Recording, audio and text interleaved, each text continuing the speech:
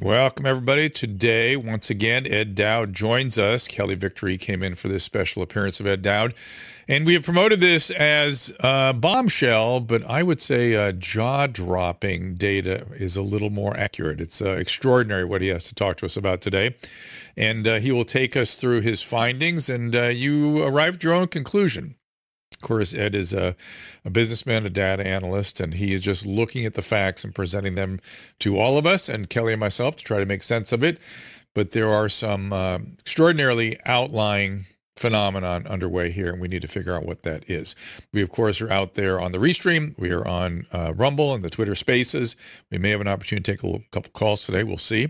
Tomorrow, we have Dr. Yaden in here. That'll be at a different time. It's 11:30 Pacific, an earlier time. But today, we are going to get on with it with Ed Dowd right after this.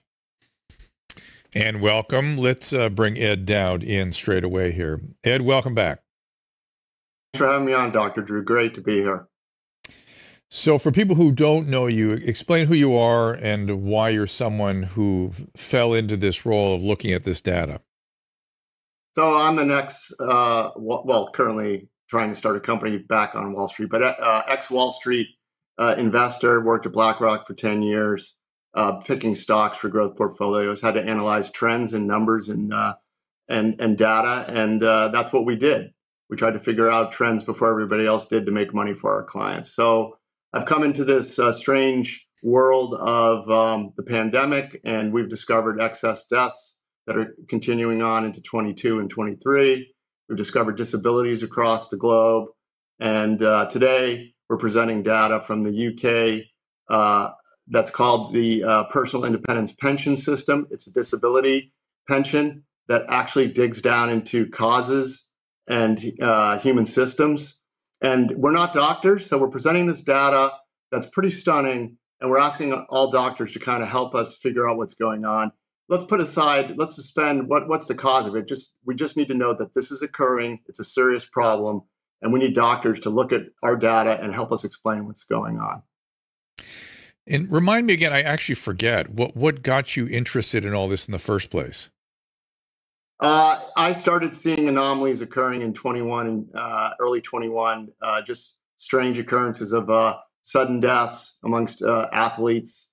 Started to hear about people getting sick and having adverse events. Now, obviously, I think it's linked to something, but let's suspend that for a moment. Let's just talk about the data that we're seeing today. It's pretty devastating and overwhelming. And it overwhelms my team and I because we're sad to see this kind of damage going on currently in the population. And who is your team? So again, I wrote a book, Cause Unknown, The Epidemic of Sudden Death in 21 and 22. My team is Carlos Alegria, Yuri Nunes. We're partners of the firm Finance Technology, spelled with a PH. They're both PhD physicists, and Carlos has a PhD in finance as well. We come from the Wall Street world. We also have assembled a team of volunteers, data scientists, and other PhD physicists. We have editors. We have some Silicon Valley support now. So we have a team of people. The data I'm presenting is not a bunch of guys with spreadsheets on the internet. This is serious work that took months to analyze and present in the format that we put on our website. And basically, any doctor can go to this report, look at a human system, and then go drill down into the cause and see the changes in the claims that are occurring over time. It's a time-based series, and we analyze statistical occurrences and whether or not they're normal. Circling back to Cause Unknown, talk to people for a minute about what you did find there, because I know the conversation goes back and forth. Were there sudden deaths? Were there not sudden deaths? Was it just being overreported? What did you actually find there? So we found there was a mix shift. There were excess deaths in 2020, about 500,000 in the U.S. They were mostly old.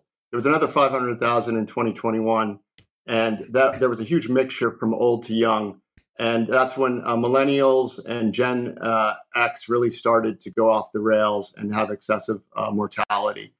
Later on in our investigation, we started looking at the U.S. disability data, and that seemed to be detrimentally affecting the employed more so than the rest of the general U.S. population. We looked at actuarial data, and that seemed to be the worst. Those who were employed at Fortune 500 and mid-sized companies had really bad high excess mortality, especially amongst the millennials. And there was an event in the third quarter of 2021 where excess mortality for millennials rose to 84% above normal. And did anybody ever explain that? Was that ever taken up by anyone else to sort of look into it, or have you been hitting headwinds in terms of getting any kind of attention with that data? We've gotten some attention. I presented this data before Senator Ron Johnson in December. It is getting out there, but not in the way that needs to be with regulatory authorities investigating this. Some of the explanations I heard were drug overdoses, missed cancer screening treatment appointments, and suicides, which it temporally didn't make any sense. Then later on, they blamed Delta. They said Delta only affected the young because their immune systems are so robust that it somehow affected their immune system more so than the older folks. Just nonsensical things that were never, they were said in the press, but never there was never a study behind any of this. Now, I'm starting to see more publications. I know we're going to sort of stay out of this argument for the minute, but I'm starting to see more data on post-COVID phenomenon.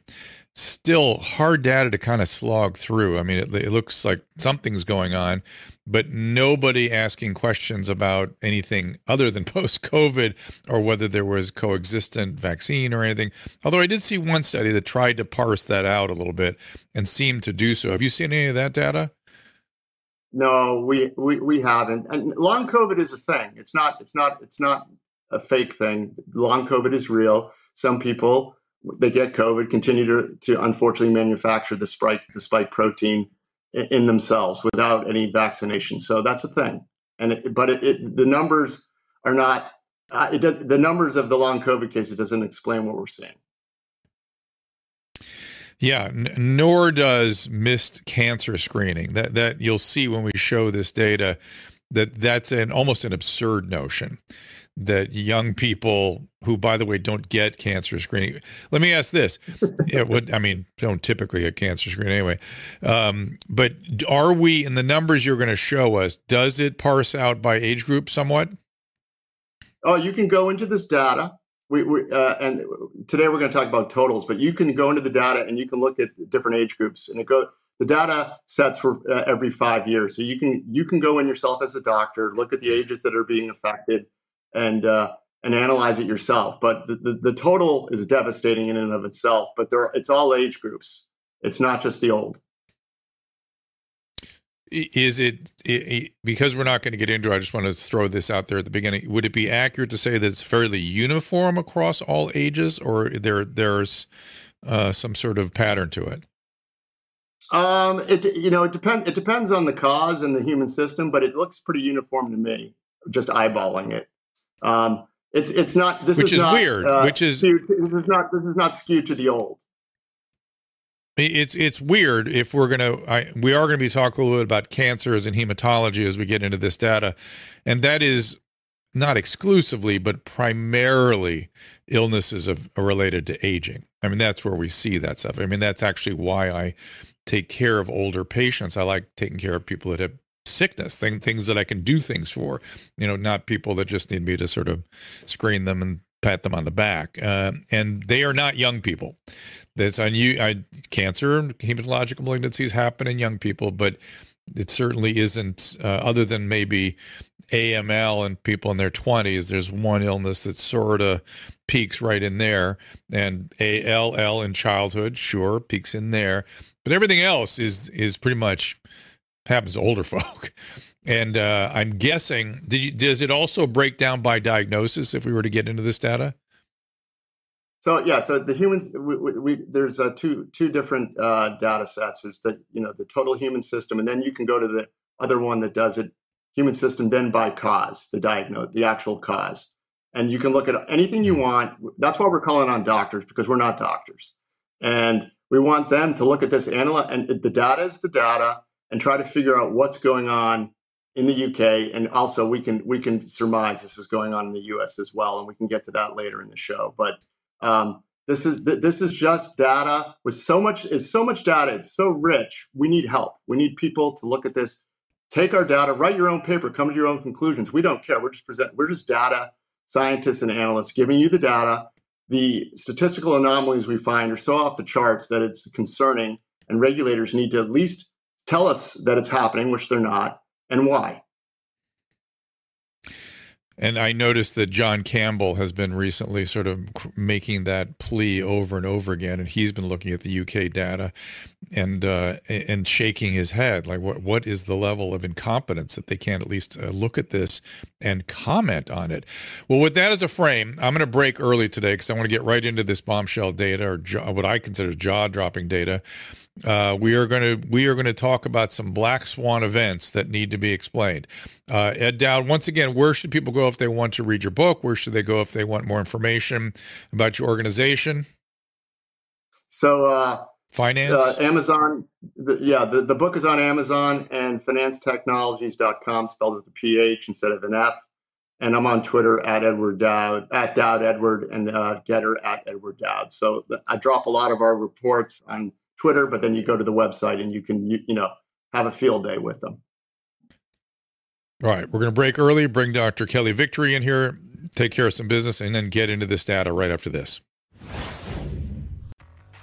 There's nothing in medicine that doesn't boil down to a risk-benefit calculation. It is the mandate of public health to consider the impact of any particular mitigation scheme on the entire population. This is uncharted territory, Drew.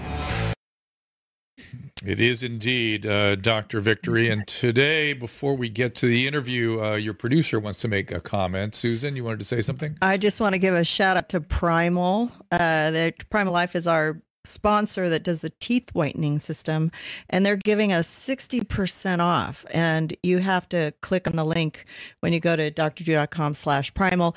You kind of have to scroll around the page a little bit and look for the link, but it is a big discount and a great product. All their products are amazing.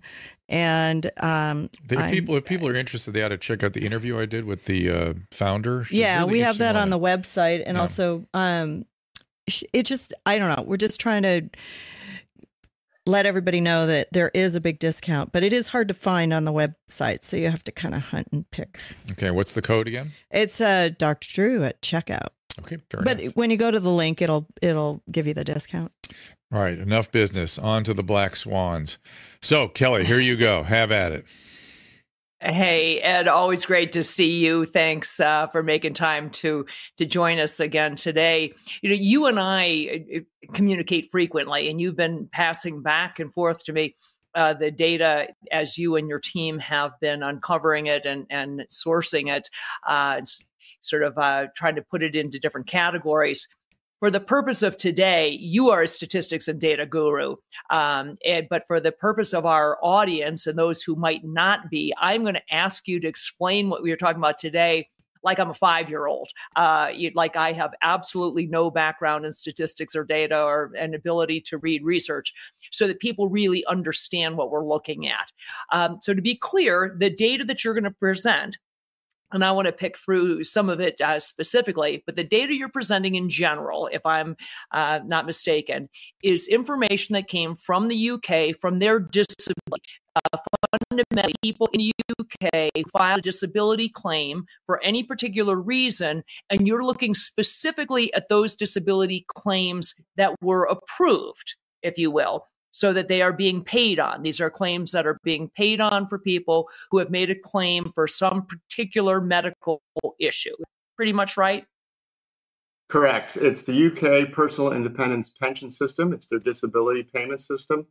60% of the claims are dismissed. 40% are cleared. That's called a clearance, and is eventually paid.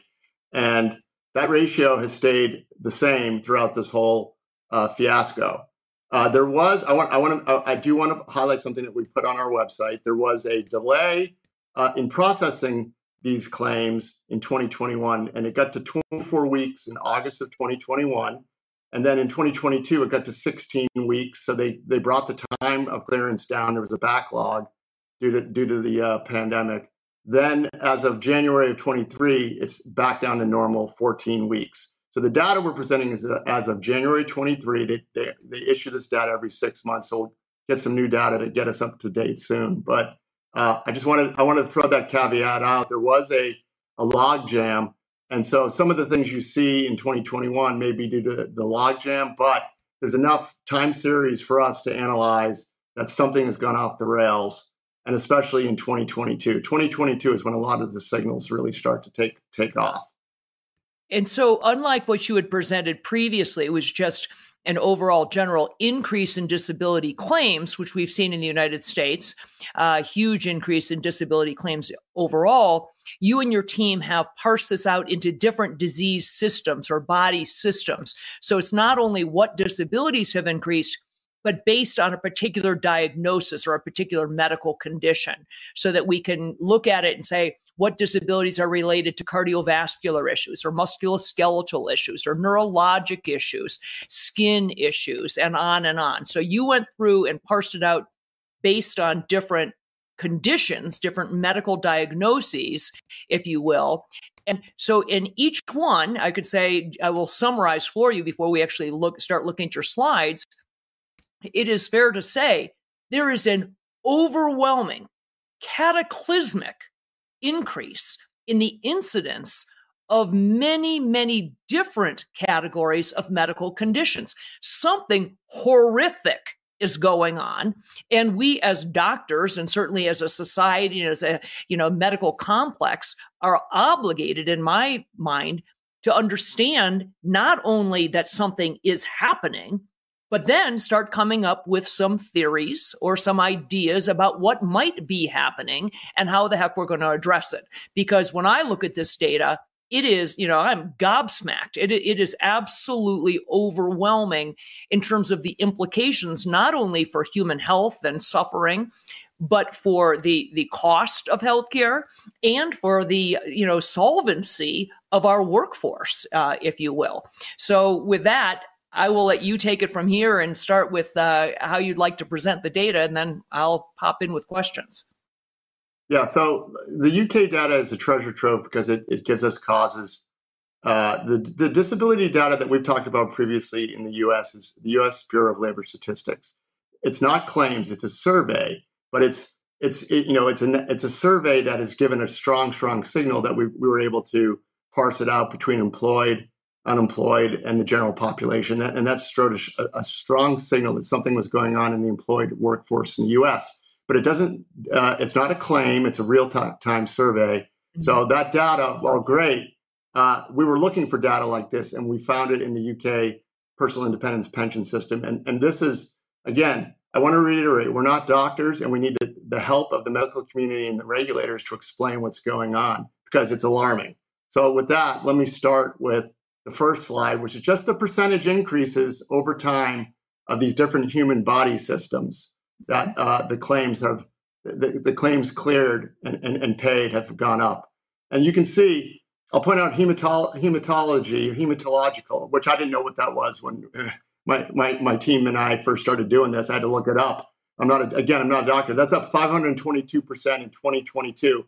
And I want to say this is versus trend. It's not versus 21 or 20. It's versus a trend that we analyze from 2016 to 2019. So it's a percent increase over trend. And the trends were stable. And then this exploded. And you can see, if you look at this chart, different body systems started off slowly in 2020, picked up speed in 21, and just exploded in 2022. So something is going on that is detrimental to the population of the UK.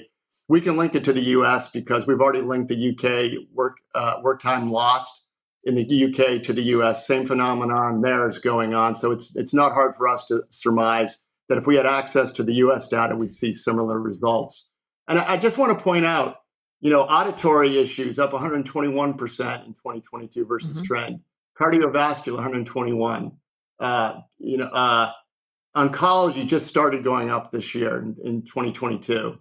Last year. And then genitourinary is up 142%. That has to do with the reproductive system. So again, these numbers are just crazy percentage-wise.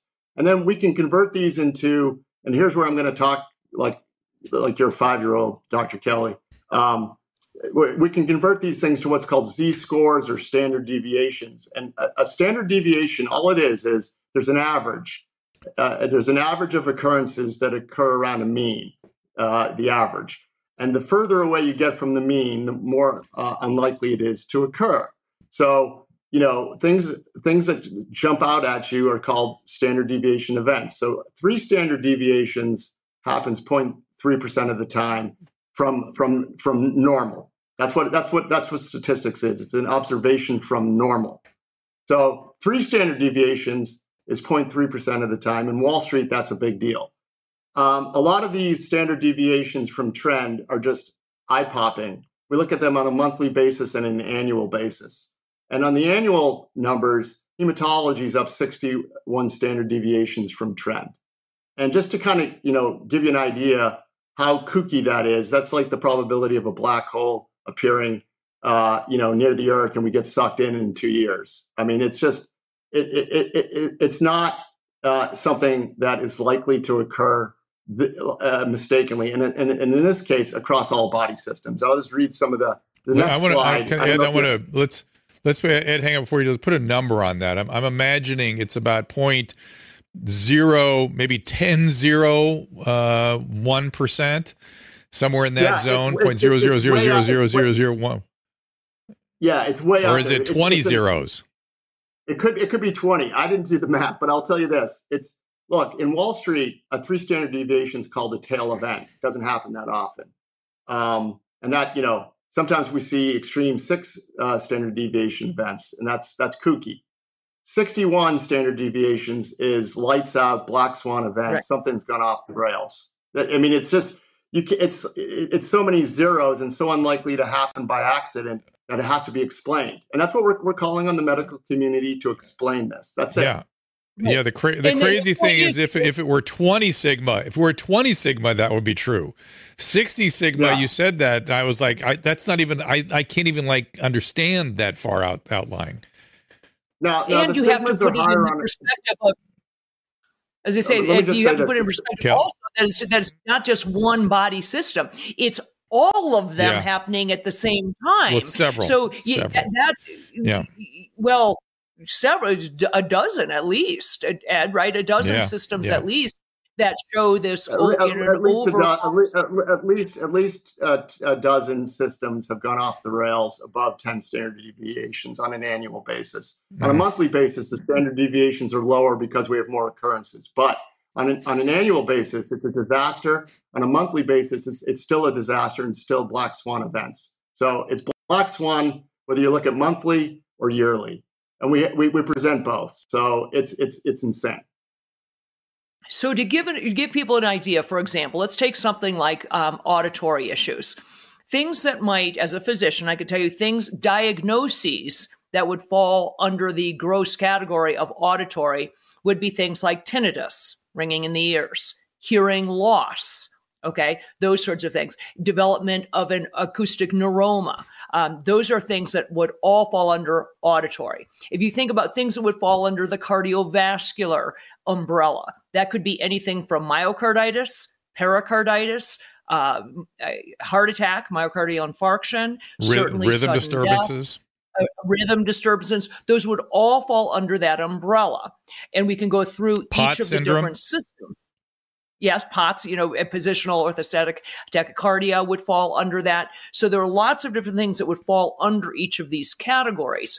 But each one is so off the charts in terms of the statistical increases. Was there anything, Ed, any category for which you saw things less than trend?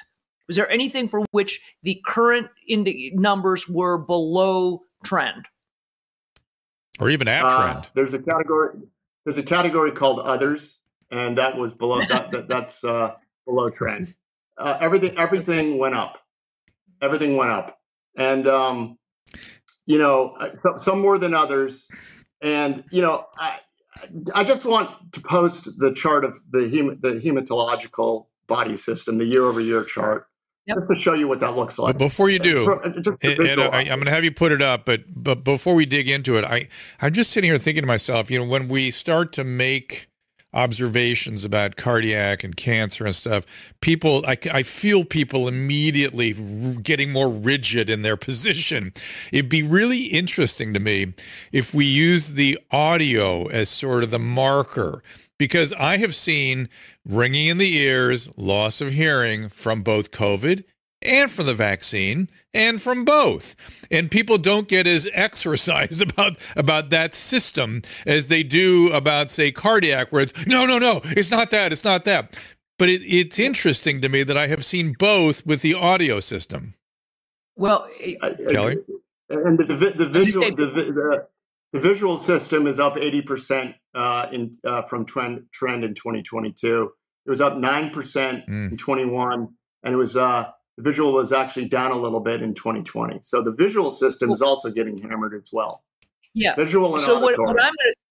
what I'm going to throw out there just right now, and then we'll delve into it later. I'm just going to plant this seed for everybody when we go to look at the data. As a doctor here, because you're asking for the input of physicians, the way I'm going to look at this, because I have seen that, is that we are having an epidemic of itises. Itis, the suffix itis at the end of something, whether it's neuritis, appendicitis, pericarditis, means inflammation. Okay, we are having an epidemic of inflammation. Now, there's no question, Drew, that you are right, that COVID itself causes an inflammatory reaction. But the thing causing the inflammatory reaction is, without a doubt, the spike protein. And I will tell you that the more quickly you get that inflammatory agent away from you, the more quickly you will resolve that inflammation. And there's something out there that doesn't let you get away from that toxic spike protein. There's something out there that keeps the inflammatory process going. And we can all, surmise what that might be and get into that later. But I will tell you, when I look at the data, each category is an epidemic of inflammation and itises. That's what all of these are. Yeah, and if you remember, the cancer and hematology part is a little mysterious to me, but I agree with you on virtually everything else. And if you remember back when we first interviewed Ryan Cole, the three of us agreed that endotheliitis was the primary inflammation, the inflammation of the arteries of the blood supply. And that's where this was going on. Interestingly enough, isn't it interesting that things like budesonitis and decadron, steroids, and fluvoxamine, which is actually an anti-inflammatory through the sigma-1 receptor in the brain, these were the things that were useful in COVID. Very interesting, isn't it, that this is all kind of coming together? But anyway, let's get to the data. And by the way, let me also throw in there, by the way, what a great anti-inflammatory is ivermectin. Ivermectin has very, very powerful. You remember the horse paste, a very powerful anti-inflammatory. I remember that stuff. Anyway, so all right, so let's look at that. You wanted to look at the cardiovascular data. That's well, I want to look at I just want to go through a couple of slides. Let's look at hematology. I just want people to visualize it. It's a year-over-year chart that has blue bars. It would be chart 3. There it is. And so that's just a stunning visual. Amazing. That's just stunning visual. That's from trend. Then we can throw up the cardiac failure trend on a month. I think I have it on a monthly basis, and you can see cardiac failure. That's chart 4. There it is. There's cardiac failure. You can see what it was looking like trend before, and that's up 513%. The Z score there is 17. And then the final, not the final, but the fourth chart is, or the fifth chart is, the fourth chart is autistic spectrum disorders. This is baffling to us. This is up 255%. Again, we're not doctors. I have no idea what to make of that. That's weird. That is weird. Yeah, that's weird. So that's weird. Let me help you out. I wasn't aware. I wasn't aware there was adult onset on autism, but that's occurred. So that's something to be investigated. I don't even pretend to know what's going on there, but it's up. And then finally, I just want to present the final slide. The final slide I want to present is the U.S. disability data that as of June.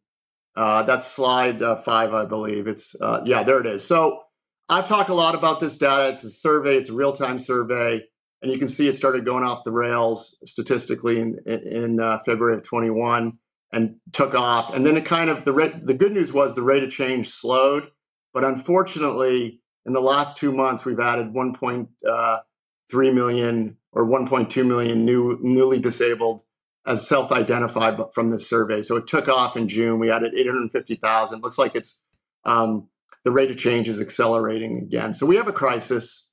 I don't want to. I have an idea what it is, but look, we need to come together as a nation and a medical community and figure this out and stop it, because it's not stopping, it's not slowing, it's reaccelerating. Ed, are none of these organizations that are handing out?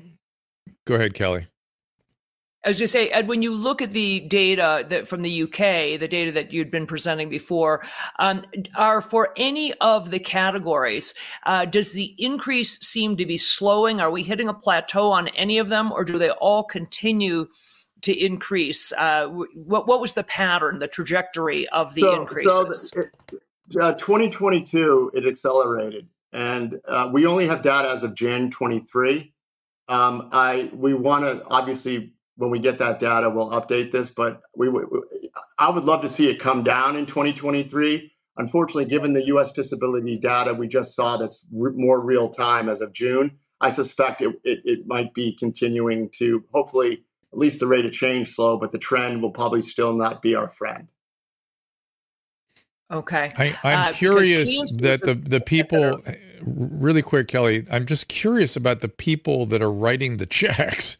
Why aren't the people who have the purse strings freaking out, frankly? Why aren't they, and you presented this stuff to a senator, what are they doing about this? What are any regulators, are they just being silent about it while they try to figure it out?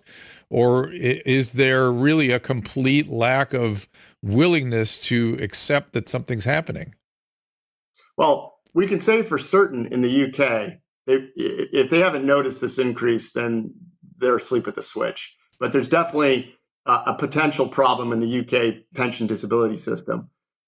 In the US, we have not had access to the data that disability data. We only have access to this BLS survey. But I suspect money going out through our disability system has increased substantially. And if we had access to the data, we could show that. So the bottom line is monies are now changing hands. I know for a fact that long-term and short-term disability at insurance companies is well above trend. They're starting to ask questions. They're not as concerned because they'll just price it up if the trend doesn't correct itself. They still think it's going back to normal, but the insurance companies will just raise prices, unfortunately. So this is becoming a disaster. I will tell you, Drew, that the life insurance companies in the United States are freaking out.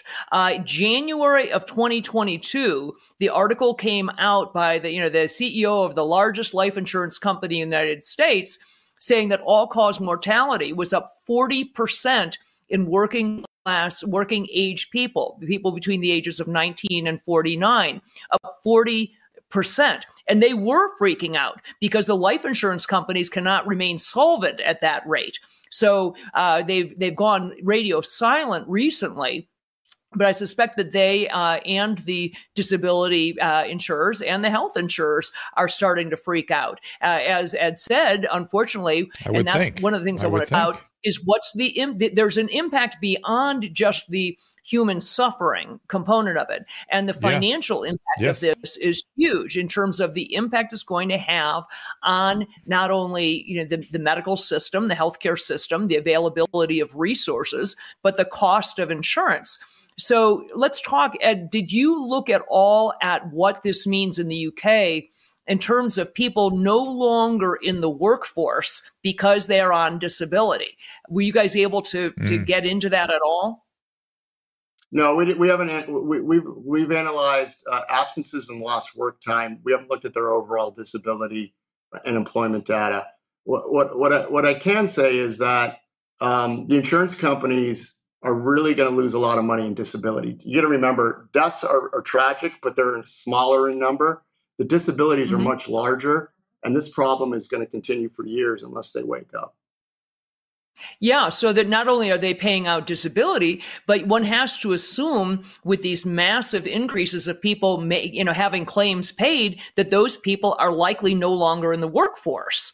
That's why they're getting disability. So you have to, you look at actually workforce, who's employed, who's not, and how you run things. Let's look at what we're dealing with in this country. You can't find people to work. There are companies that literally are hamstrung because they can't get employees.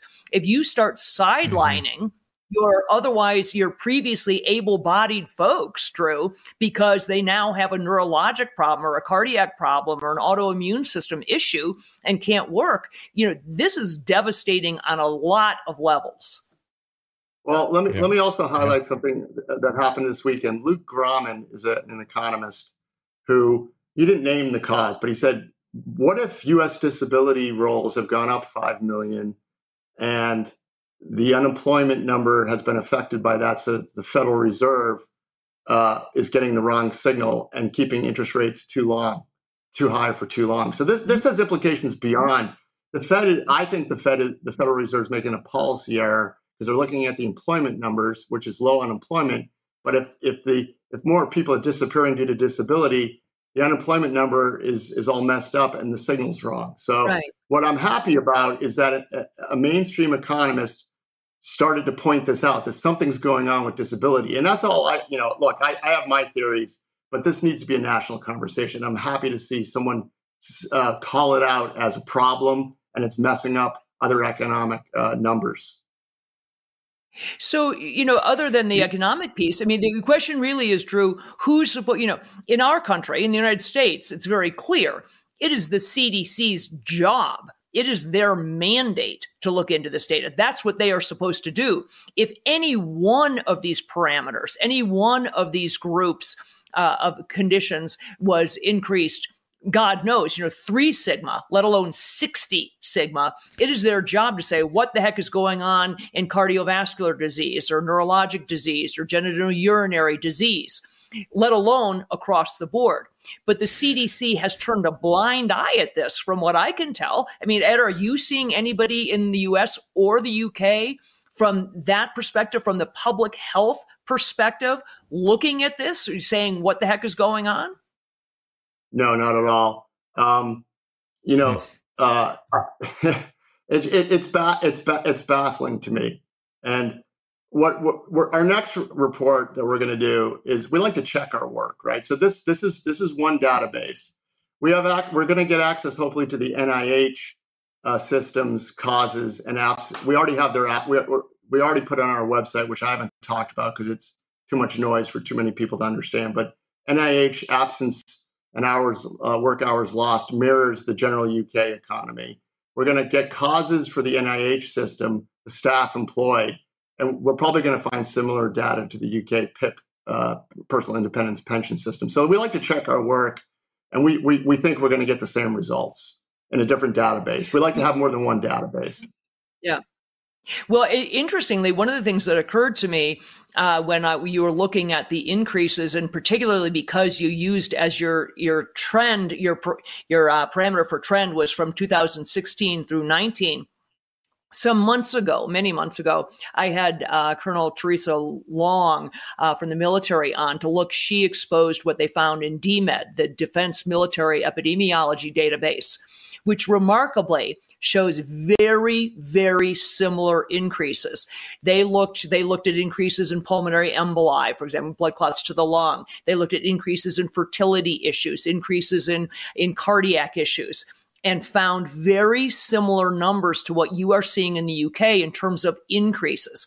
400% increase, say, in the incidence of pulmonary emboli, blood clots to the lung, in 2021 and 22, compared to that same period of time, looking from 2016 to 19. So I suspect you are right. If you were to really get into the granular data in the US, I suspect you're going to find something really very similar. And the data, I think, is going to be easily replicated. So I guess what I would ask you now is, of all the data you looked at, go back to the UK data, what was the category, if there was one, that stuck out to you the most? What was the most overwhelming one that you saw? Well, it was hematological on an absolute numbers basis, but looking at what's gone on with the reproductive system, looks like women are getting it worse than men, in our opinion. Mm-hmm. So that's interesting. That is interesting because for a couple reasons. One is that's consistent with what Naomi Wolf has been reporting for quite some time, number one. And then on the hematology side, I wonder that we need to kind of parse that out a little bit. I'm wondering if you have oncology data, because when you say hematology, I'm going to bet most of that is clotting disorders and PE and things like that. I'm going to bet because it's not going to be leukemia. Yeah. There's an oncology body system, and then it breaks down into the different. Here, let me just take a quick look. It breaks down into the different. Let me go to oncology.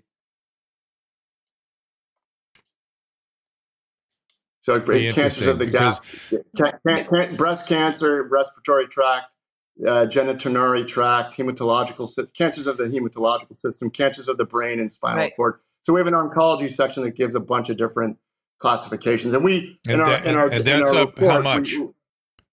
Which one do you want? Yeah, the general category, oncology.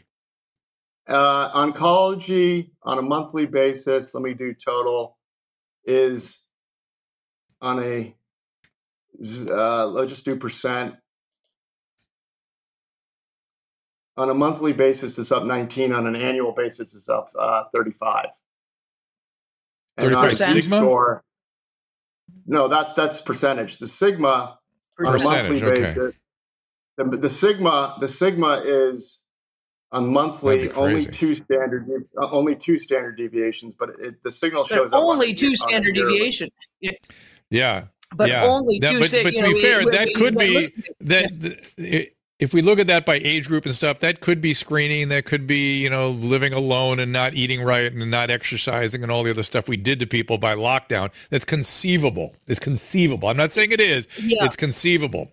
The other stuff, not conceivable. Well, what will be interesting is, hold on. I was giving you bad data.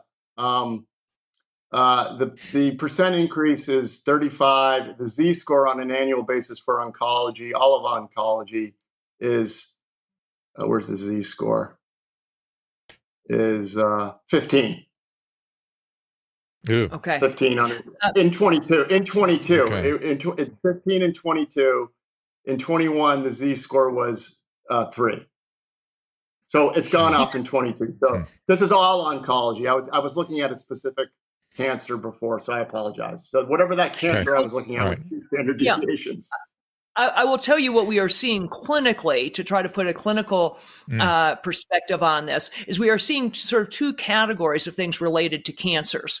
Number one, we are seeing turbo cancers, reactivation of cancers that had been previously deemed to be in remission, that are coming back with a vengeance, where people go from being, quote, in remission to fundamentally dead, having metastatic disease everywhere, overwhelming in a matter many times of weeks, if not just months. So we're seeing these turbo cancers, and then we're seeing the more indolent cancers, ones that are coming on more slowly. I suspect what you will see, unfortunately, and I don't take any joy in being right on this, but I'm guessing what we will see is the cancer line and continue to increase. Other things may plateau. Things like, auditory issues, tinnitus, issues of blood clotting may plateau over time if you and I are correct about what's actually causing these.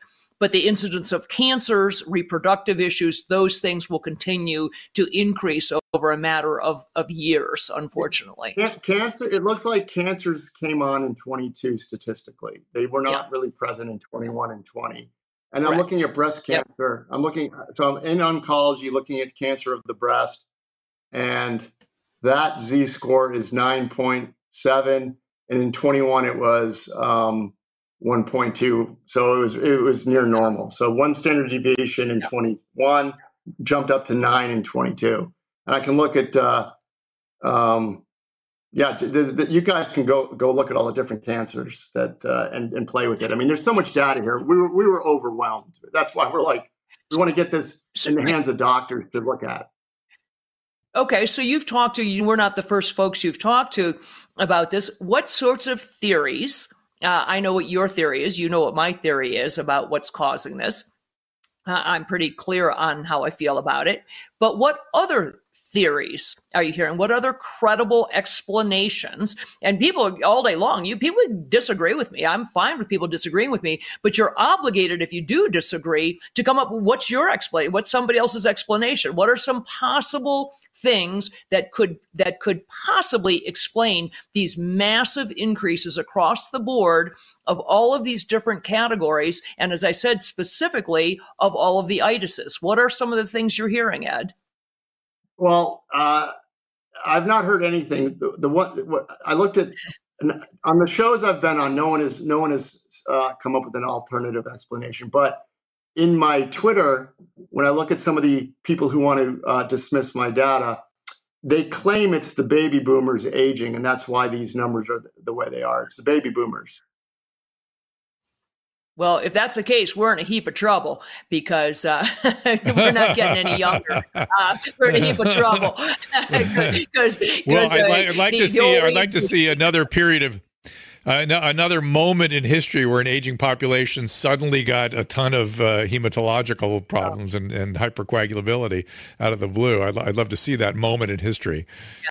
It's never happened. Yeah. So you're able on. I talked about cancer of the breast. And I gave you the total Z-score. You can break it down by age group, and I just put in 25 through 29. And the Z-score for that category is up almost 4 standard deviations. And in 2021, it was minus 1 standard deviation. So it fluctuates. You can see in the data for 25 through 29, it fluctuates up and down a little bit every year. But this thing, it took off in 22. So this is occurring in all different. I just randomly picked 25 through 29. That's why we need doctors to go through this data and help us. Again, There's so much of it. We didn't want to pretend we knew what we were talking about. Okay. Yeah. Well, I would say, if I try to put on my, just look at this, analytically and say, what do we need to sort of sort through this? It seems to me, if I had, wishes were horses, I would say what we need, we'd love to have this same data from a country or from countries or from an area that had similar outbreaks of COVID that we had here in the United States, and they certainly had in the UK, but didn't get exposed to some of the other things that we got exposed to here in the United States and in the UK. Namely, for example, lockdowns would be one thing, masking mandates, and certainly a mass vaccine rollout. So places that come to mind would be places like sub-Saharan Africa, where vaccination rates are very, very low. But COVID was very, very high. COVID was rampant there. But they did not have a mass vaccination effort.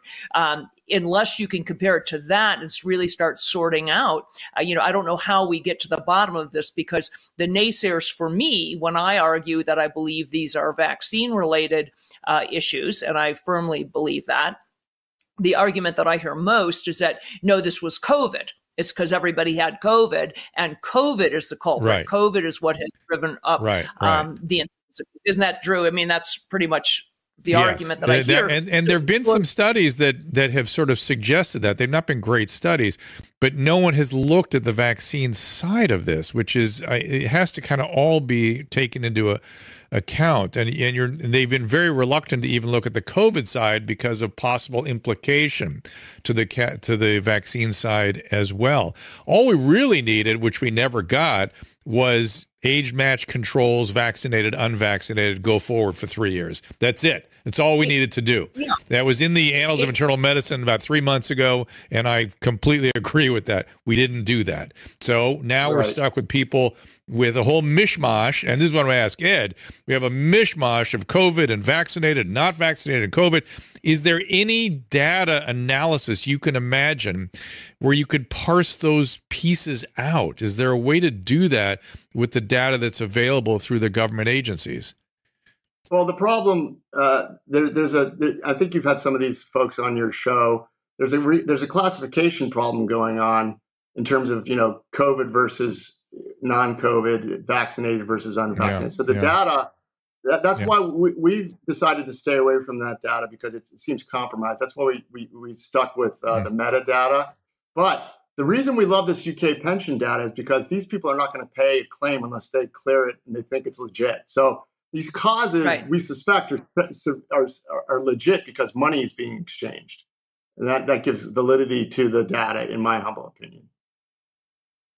And if you look just from my perspective, again, as a physician, since you're asking for the input of people who, here's the explanation I would say, Drew, is we know that, inflammation is very complicated, and inflammation always involves a cascade. You start off with, the inflammatory process is a cascade. It involves lots of things like histamines and cytokines, and you start tumbling down this slope of inflammation. So, and generally, when you remove the thing causing the inflammation will stop, but not always. That cascade sometimes requires you to interrupt it somehow.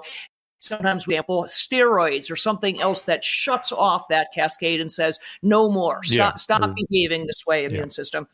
We know that COVID causes inflammation. We know that the thing about COVID that causes inflammation is that spike protein. That's well proven. It's that toxic spike on the outside of the virus that causes some people to develop this wild inflammatory response.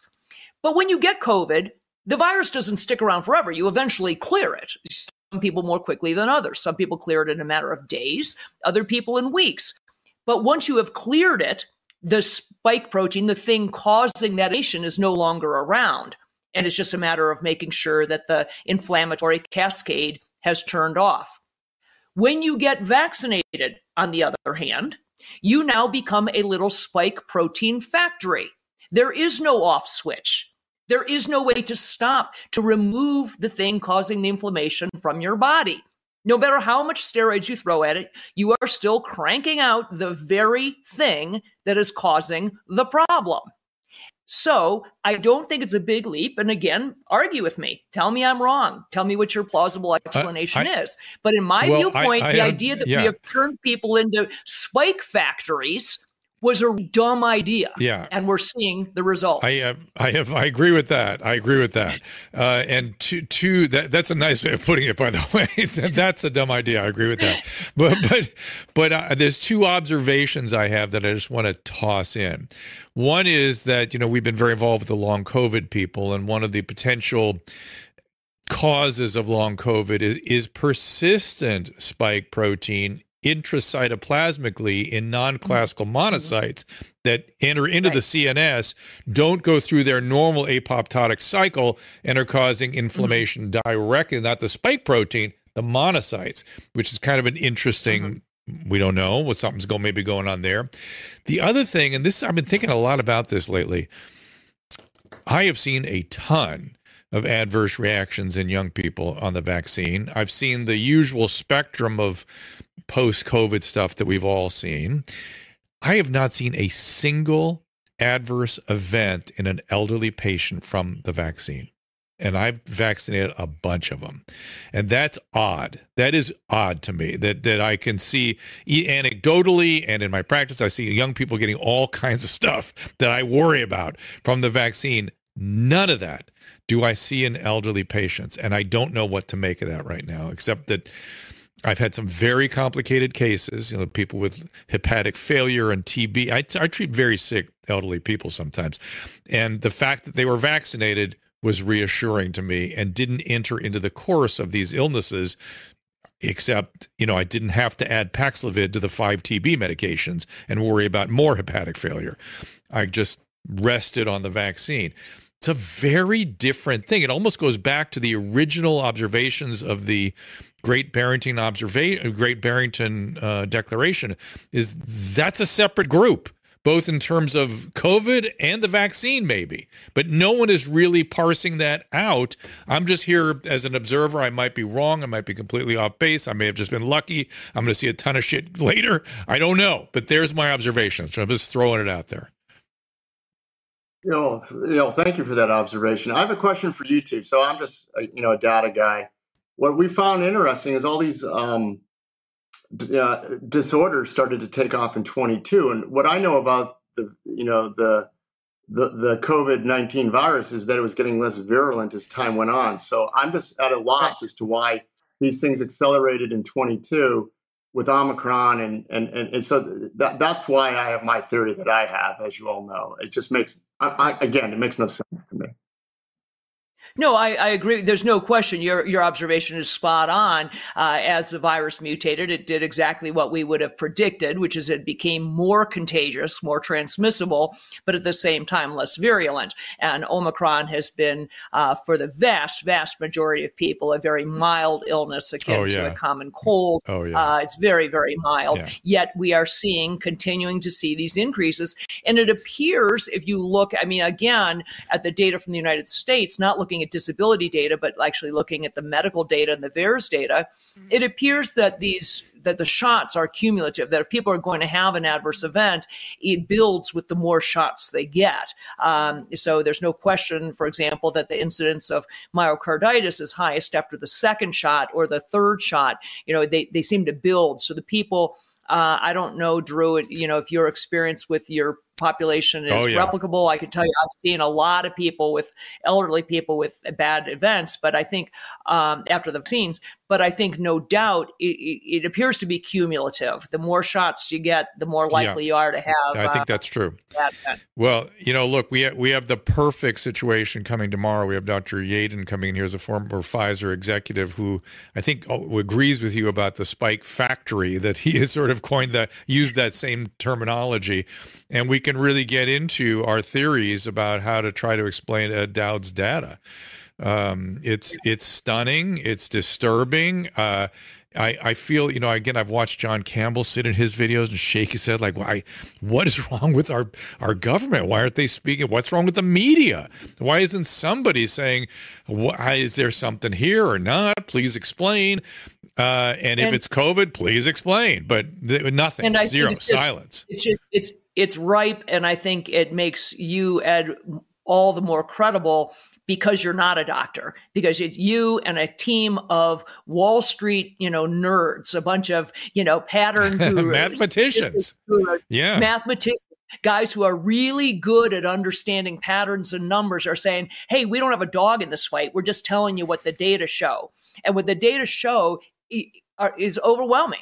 It is terrifying because the implications of this, as I said, not just from a financial perspective, but from the toll on humanity, human suffering, what we are in for if this trend continues and these numbers continue. And you're telling me that they're not plateauing. You're telling me these numbers are not plateauing. Unthinkable. We are in for a shitstorm, in terms of what this means for us.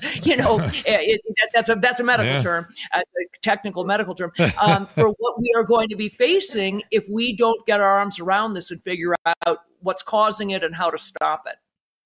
Look, bottom line is this. These regulatory bodies, these watchdogs that we trust, have billion-dollar budgets across the board, billions of dollars in budget.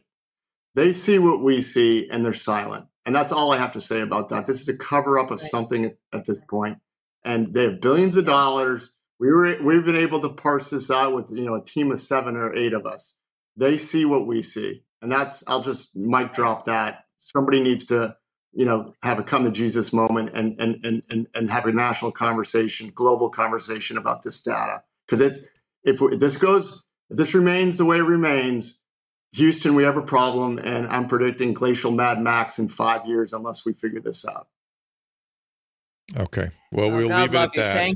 Thank you for being here again, Ed, and for continuing. You've been indefatigable on this, and I appreciate it, and we appreciate you we'll keep bringing you back.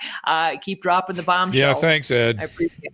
Much appreciated. There's the book, Cause Unknown. And of course, it's Finance Technologies, Pinance is where you can find him. And we really appreciate you coming in and presenting the data. And Kelly, tomorrow we are at 11:30 Pacific time. Yep. I will see you 11:30 a.m. Pacific time. Ask Dr. Drew is produced by Caleb Nation and Susan Pinsky. As a reminder, the discussions here are not a substitute for medical care, diagnosis, or treatment. This show is intended for educational and informational purposes only. I am a licensed physician, but I am not a replacement for your personal doctor, and I am not practicing medicine here. Always remember that our understanding of medicine and science is constantly evolving. Though my opinion is based on the information that is available to me today, some of the contents of this show could be outdated in the future. Be sure to check with trusted resources in case any of the information has been updated since this was published. If you or someone you know is in immediate danger, don't call me, call 911. If you're feeling hopeless or suicidal, call the National Suicide Prevention Lifeline at 800-273-8255. You can find more of my recommended organizations and helpful resources at drdrew.com/help. And you see how if it goes up way in the top there, that's not enough room. If it gets in the middle, you're kind of okay. Right? Kind of get it? You know what you're looking at there? I have no idea. I've never seen this before. This is against our religion and God. That's the mark of the beast right there. That's what I'm looking at. I'm looking at the devil's eyes there. I saw Moses is like a little guys glaze over a little bit. I'm like, the crest of the that's devil stuff.